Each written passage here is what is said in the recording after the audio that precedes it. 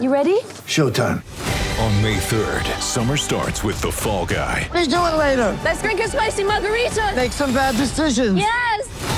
Audiences are falling in love with the most entertaining film of the year. Fall Guy. Fall Guy? Fall Guy. That's what the poster said. See Ryan Gosling and Emily Blunt in the movie critics say exists to make you happy. Trying to make it out? Nope. Because I don't either. It's not what I'm into right now. What are you into? Talking. Yeah. The Fall Guy. Only in theaters May 3rd. Rated PG-13. Empire.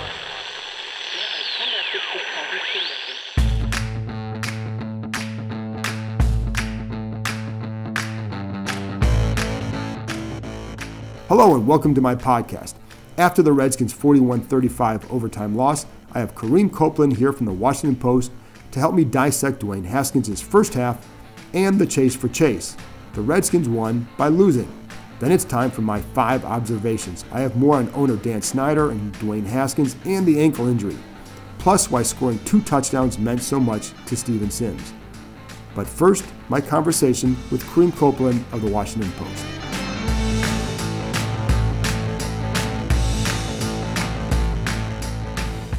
All right, now I'm bringing in Kareem Copeland from the Washington Post, and I'm not doing this just to talk Ohio State football with him, which would drive him nuts.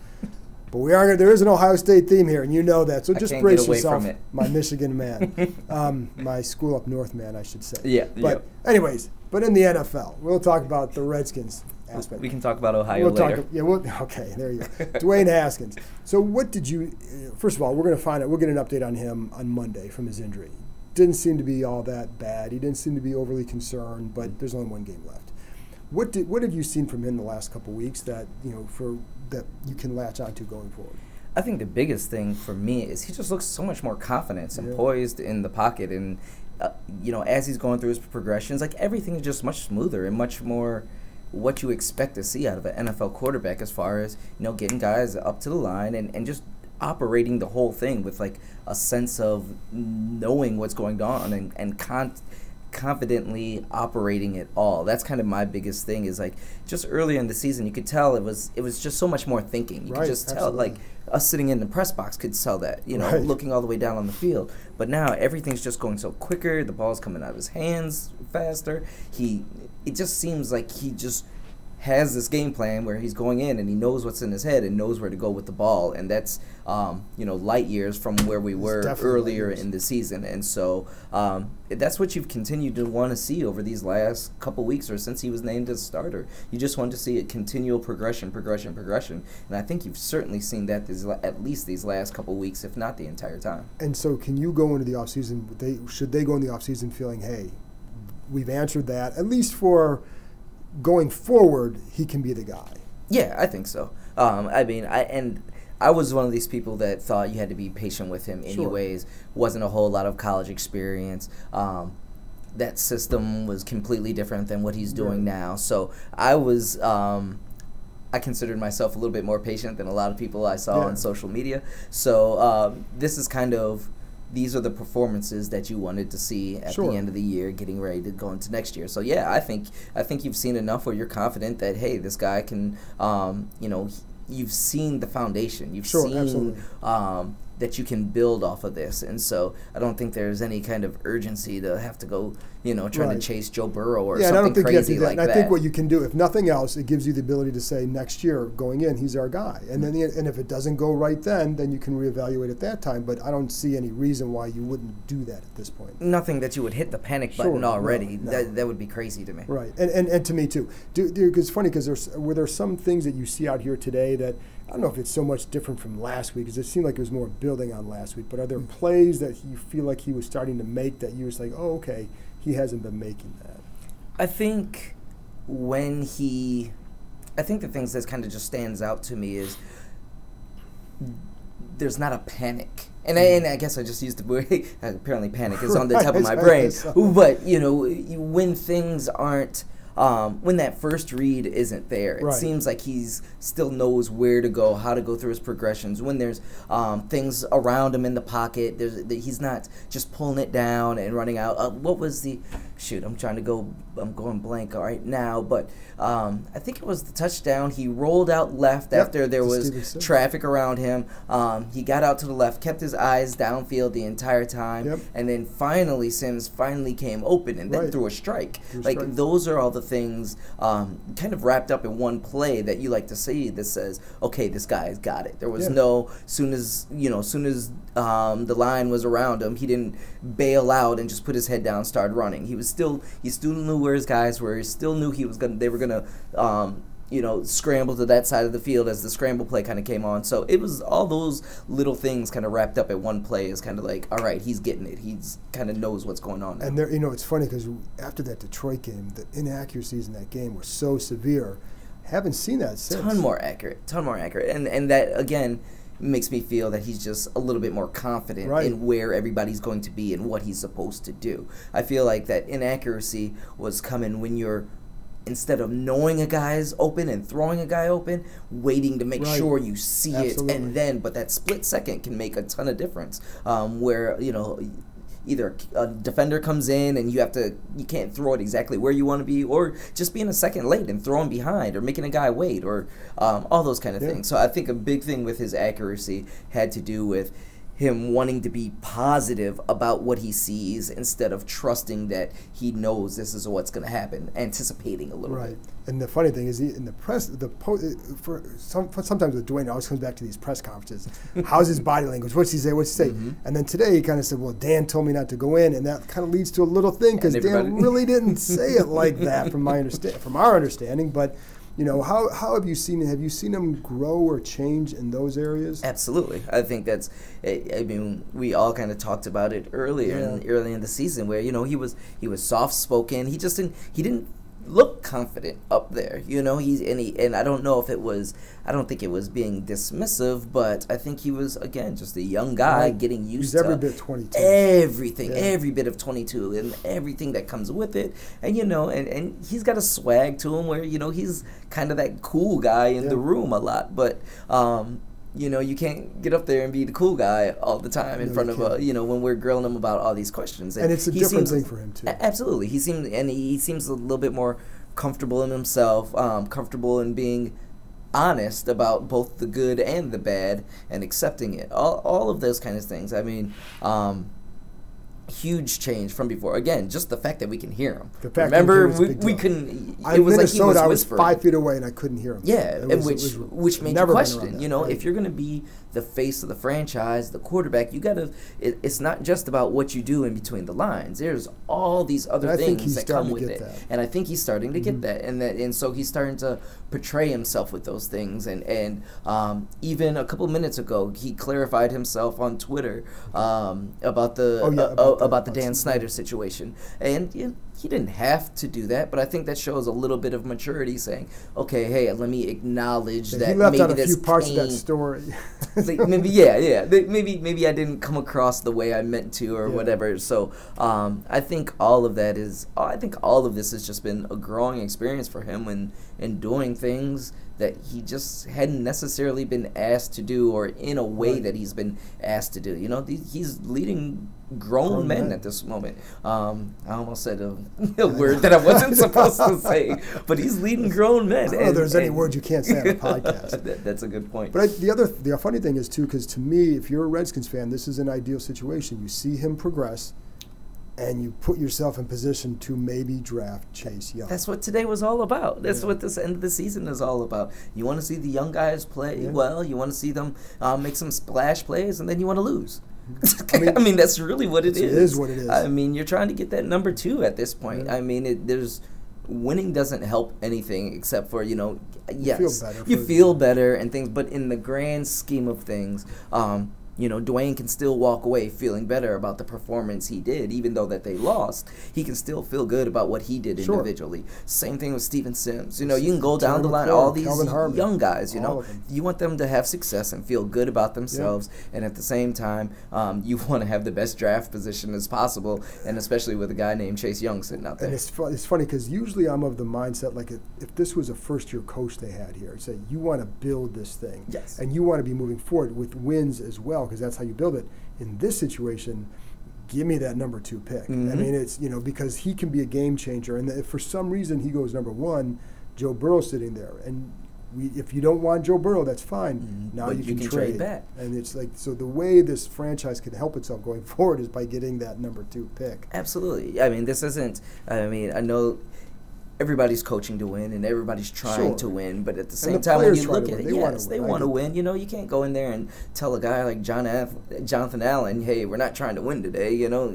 That's not going to work with a lot of those veterans. Landon Collins didn't come in here to be told that we're taking. They made number 2 pick. Hell with that. Exactly. They're not worried about that. But at the same time, this is what the situation is. And when you've got a interim coach, another win on his belt isn't helping anybody. Isn't helping the organization, and he's not going to be here next year. Right. Barring something, something supremely unexpected, that doesn't matter. And so that's why, today was the best of both worlds. They played hard. You got good performances out of young guys, and you kept your draft position. But they got swept by a Giants team, by a 4-win Giants. But I do agree, because the last couple of weeks they've at least shown something that, hey, they're at least now interesting to watch. And they haven't been interesting to watch, so at least the last couple weeks. So it's like, hey, you add a stud on defense to that group, and maybe that can be a game changer for them. There's a lot else that they need,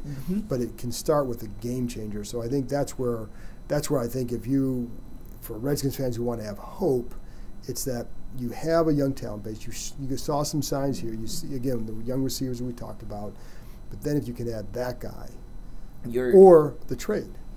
I watched the fourth quarter of the last 2 games instead of just writing. Yeah. That's a big difference. There was there was things that were going on. Completed. Yes. It mattered. Yeah. There were still things that mattered in that fourth quarter, where much of the season it wasn't like that. And I will say, I give credit to a guy like Case Keenum for doing what he did in that situation. And I think I give the coaching staff credit for the way these guys have played. They could have just stopped against it. They could have just, down 14, your quarterback, goes out.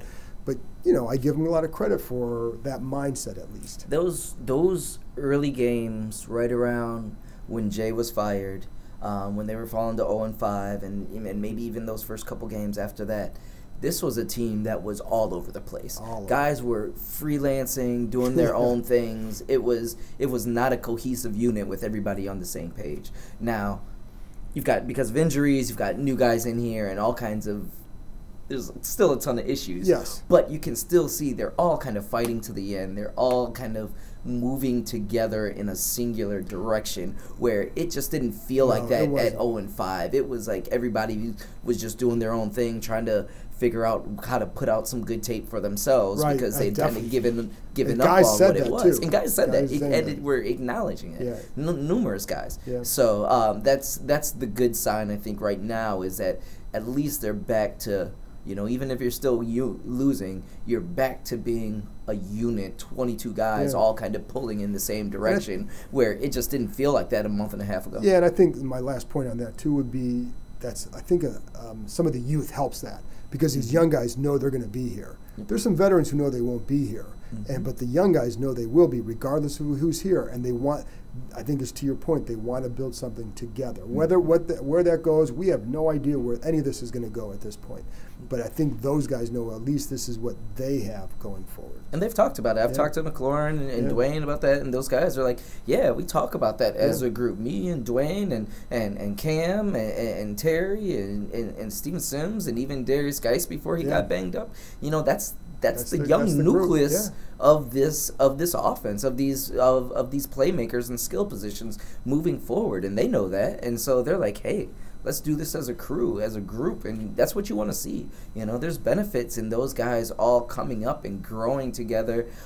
You're going to take your lumps, and we're seeing that right now. Yeah. But at the same time, you can take your lumps right now during a bad season and hopefully come back with a ton more experience than if you'd have been 6-10 and continuing to play. And have some stability with the new coaching staff. Absolutely, and guys who aren't just starting from scratch. So there's a lot of value coming out of this, even though you're looking at a 3-win team. All those guys playing together, learning together, getting that experience is invaluable. And now you're seeing them start to reap some of those rewards, even though it's not necessarily coming out in the win and loss column.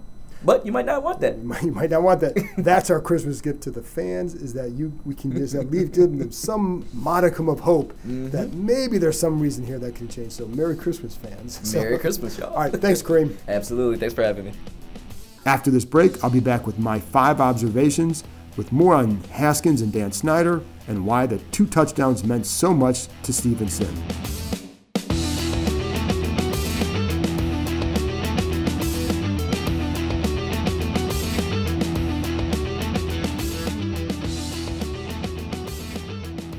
All right, now it's time for my 5 observations. Let's get right to it. Number 1, let's address the whole Dan Snyder telling Dwayne Haskins not to play situation.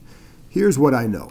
Snyder often goes down to the locker room when a player gets injured, so the fact that he did this with Haskins is really nothing new. He's done it in the past. I've talked to guys that have been in the locker room hurt when Snyder's come in and done the same thing. Second, my understanding is that the medical people told Haskins he was not cleared to return, and when he told Snyder that he wanted to go back in, even after they were told he couldn't go back in, the owner basically told him to listen to the medical advice. In other words, no. So this wasn't a simple Snyder stepping in to somehow protect him or to issue his own directive. Also, this wouldn't be what Snyder wants, not right before he's going to hire another coach. This would most definitely feed into the perception that certain players have his ear. Don't forget, this is what caused the problems in the past, notably with Robert Griffin III. If Snyder wants to get this franchise turned around, he can't have another situation like that develop. He just can't. I think he's well aware of that. I don't know what that means. It's one thing to be aware of it, another thing to put that into practice. Coaching candidates will definitely ask about it because they know the history too. They will clearly have heard from others around the league, and that's what happens. The more coaches you send away from here, the more whispering that takes place. It doesn't mean everyone will stay away from this job, but it does make it harder to lure everyone you want. Now, this could also be why the Redskins had to go out and clarify the situation. They kind of hurried that. They put out a statement from the doctor, Robin West, something that was highly unusual. I don't remember ever seeing that in the past. And I don't think Snyder was too happy with Dwayne Haskins when he said that it was Snyder who told him no. It could be, some people there surmise that it could well be that Haskins was kind of smitten by the fact that Snyder did go down there to see him and overplayed the situation. And again, I know in talking to other players in the past, it is certainly routine for Snyder to be in the locker room after a player is hurt. I don't think he didn't come down just to see Dwayne Haskins, but I do think he went down because, listen, if it's a quarterback getting hurt, you're going to go down there. And again, this is what I was told. So we weren't in the locker room, so who the heck really knows what took place, but this is what they're saying. And I do think, like I said, I've been talking to people in the past and former players that there is a history of him at least doing that, but I think it still feeds into a perception. Number 2, I still think there's a long way to go in Haskins' development. That's true of any young quarterback. As well as he played, I would also say I doubt the Giants felt bad about their choice of Daniel Jones Sunday over Haskins.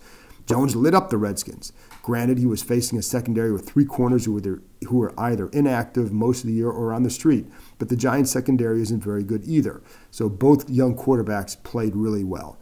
And again, Haskins played well in the first half, and it's a shame we didn't get to see how he'd finish up in that game.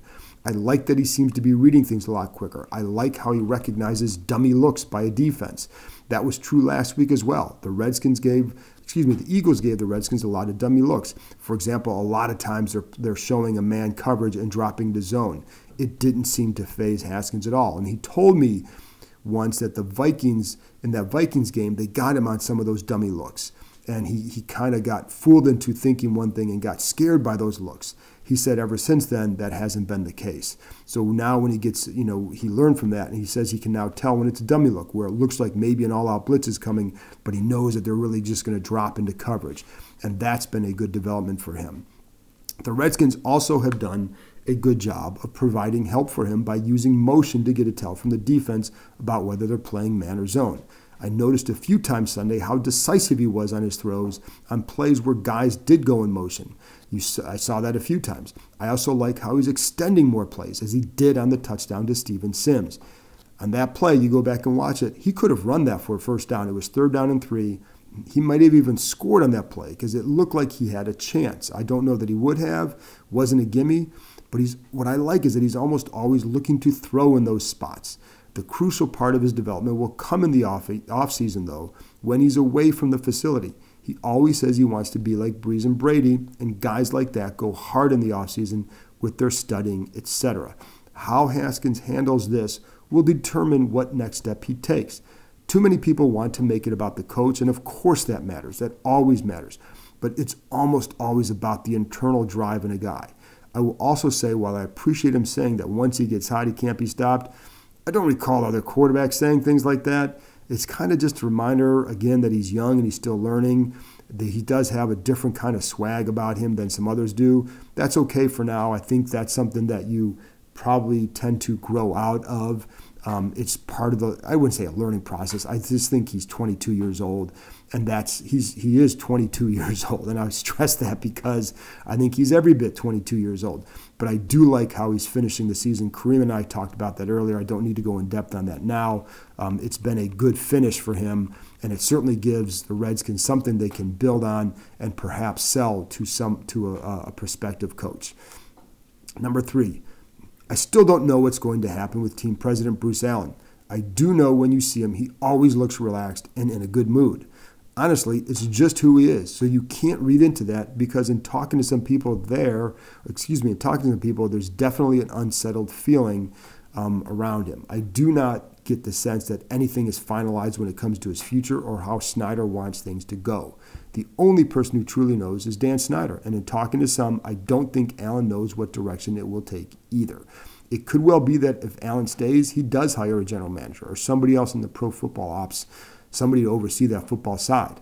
I also know that some coaching candidates will still view it as Allen being in charge, and that aspect will scare some people off. Snyder and Allen were seen together Sunday, and I haven't seen them on the field together in pregame for a few weeks. A lot of that is because Snyder hasn't always been down on the field. There are definitely people in the organization who feel as if a big change is needed here. There's a feeling that much more transparency is needed, whether with players or with the media in general. I think a big beef here is that there's absolutely no stated philosophy or vision for this organization. That's been a big issue I've had for a long time. What is the core belief of the Redskins? I don't know that one exists. I remember doing a project one time for ESPN where I had to ask that question, what's the philosophy of the organization? And I was told, well, it's just want to win. Well, to me, that's not a philosophy. That's an outcome. You get to that outcome by doing what? What is your belief in it? What helps you win?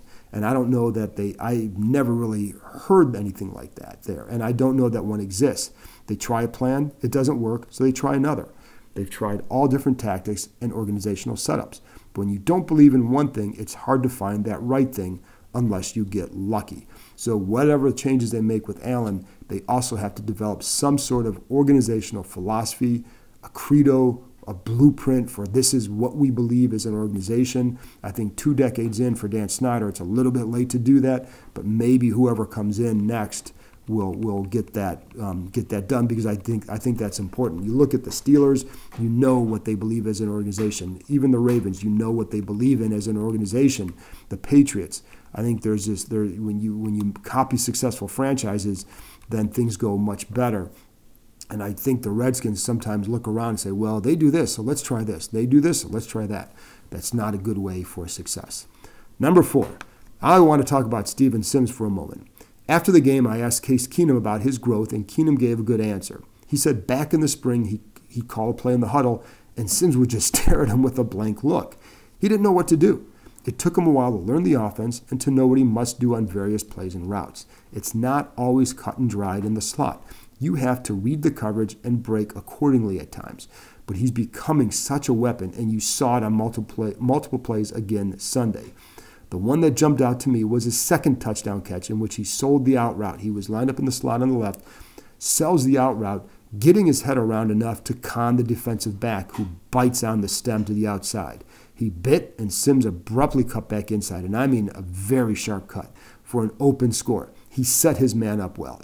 It also came at an emotional time for Sims and his family. His grandfather died earlier this month, Leroy Sims, back in Louisiana. This happened a few days before the Eagles game. Sims had to attend the funeral this past week. So it was, that it was a tough week for him.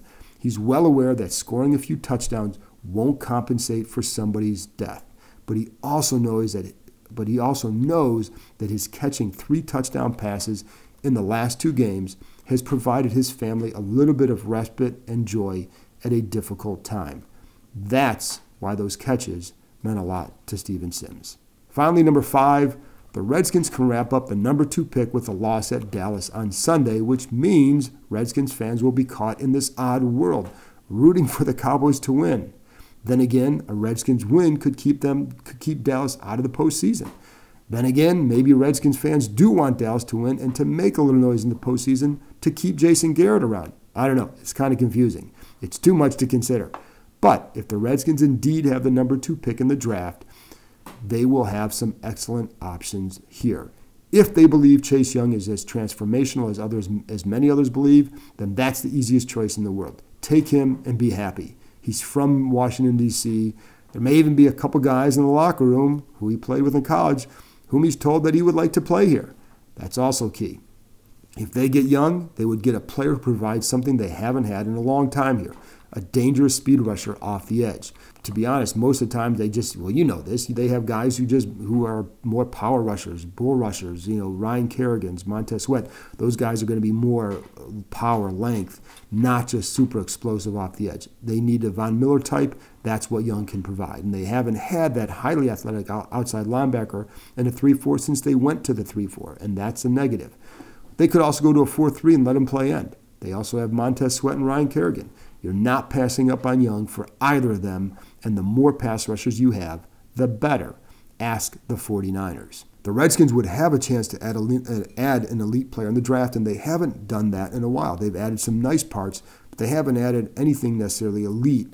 Maybe some guys develop into that, but we'll see. Terry McLaurin's off to a super start.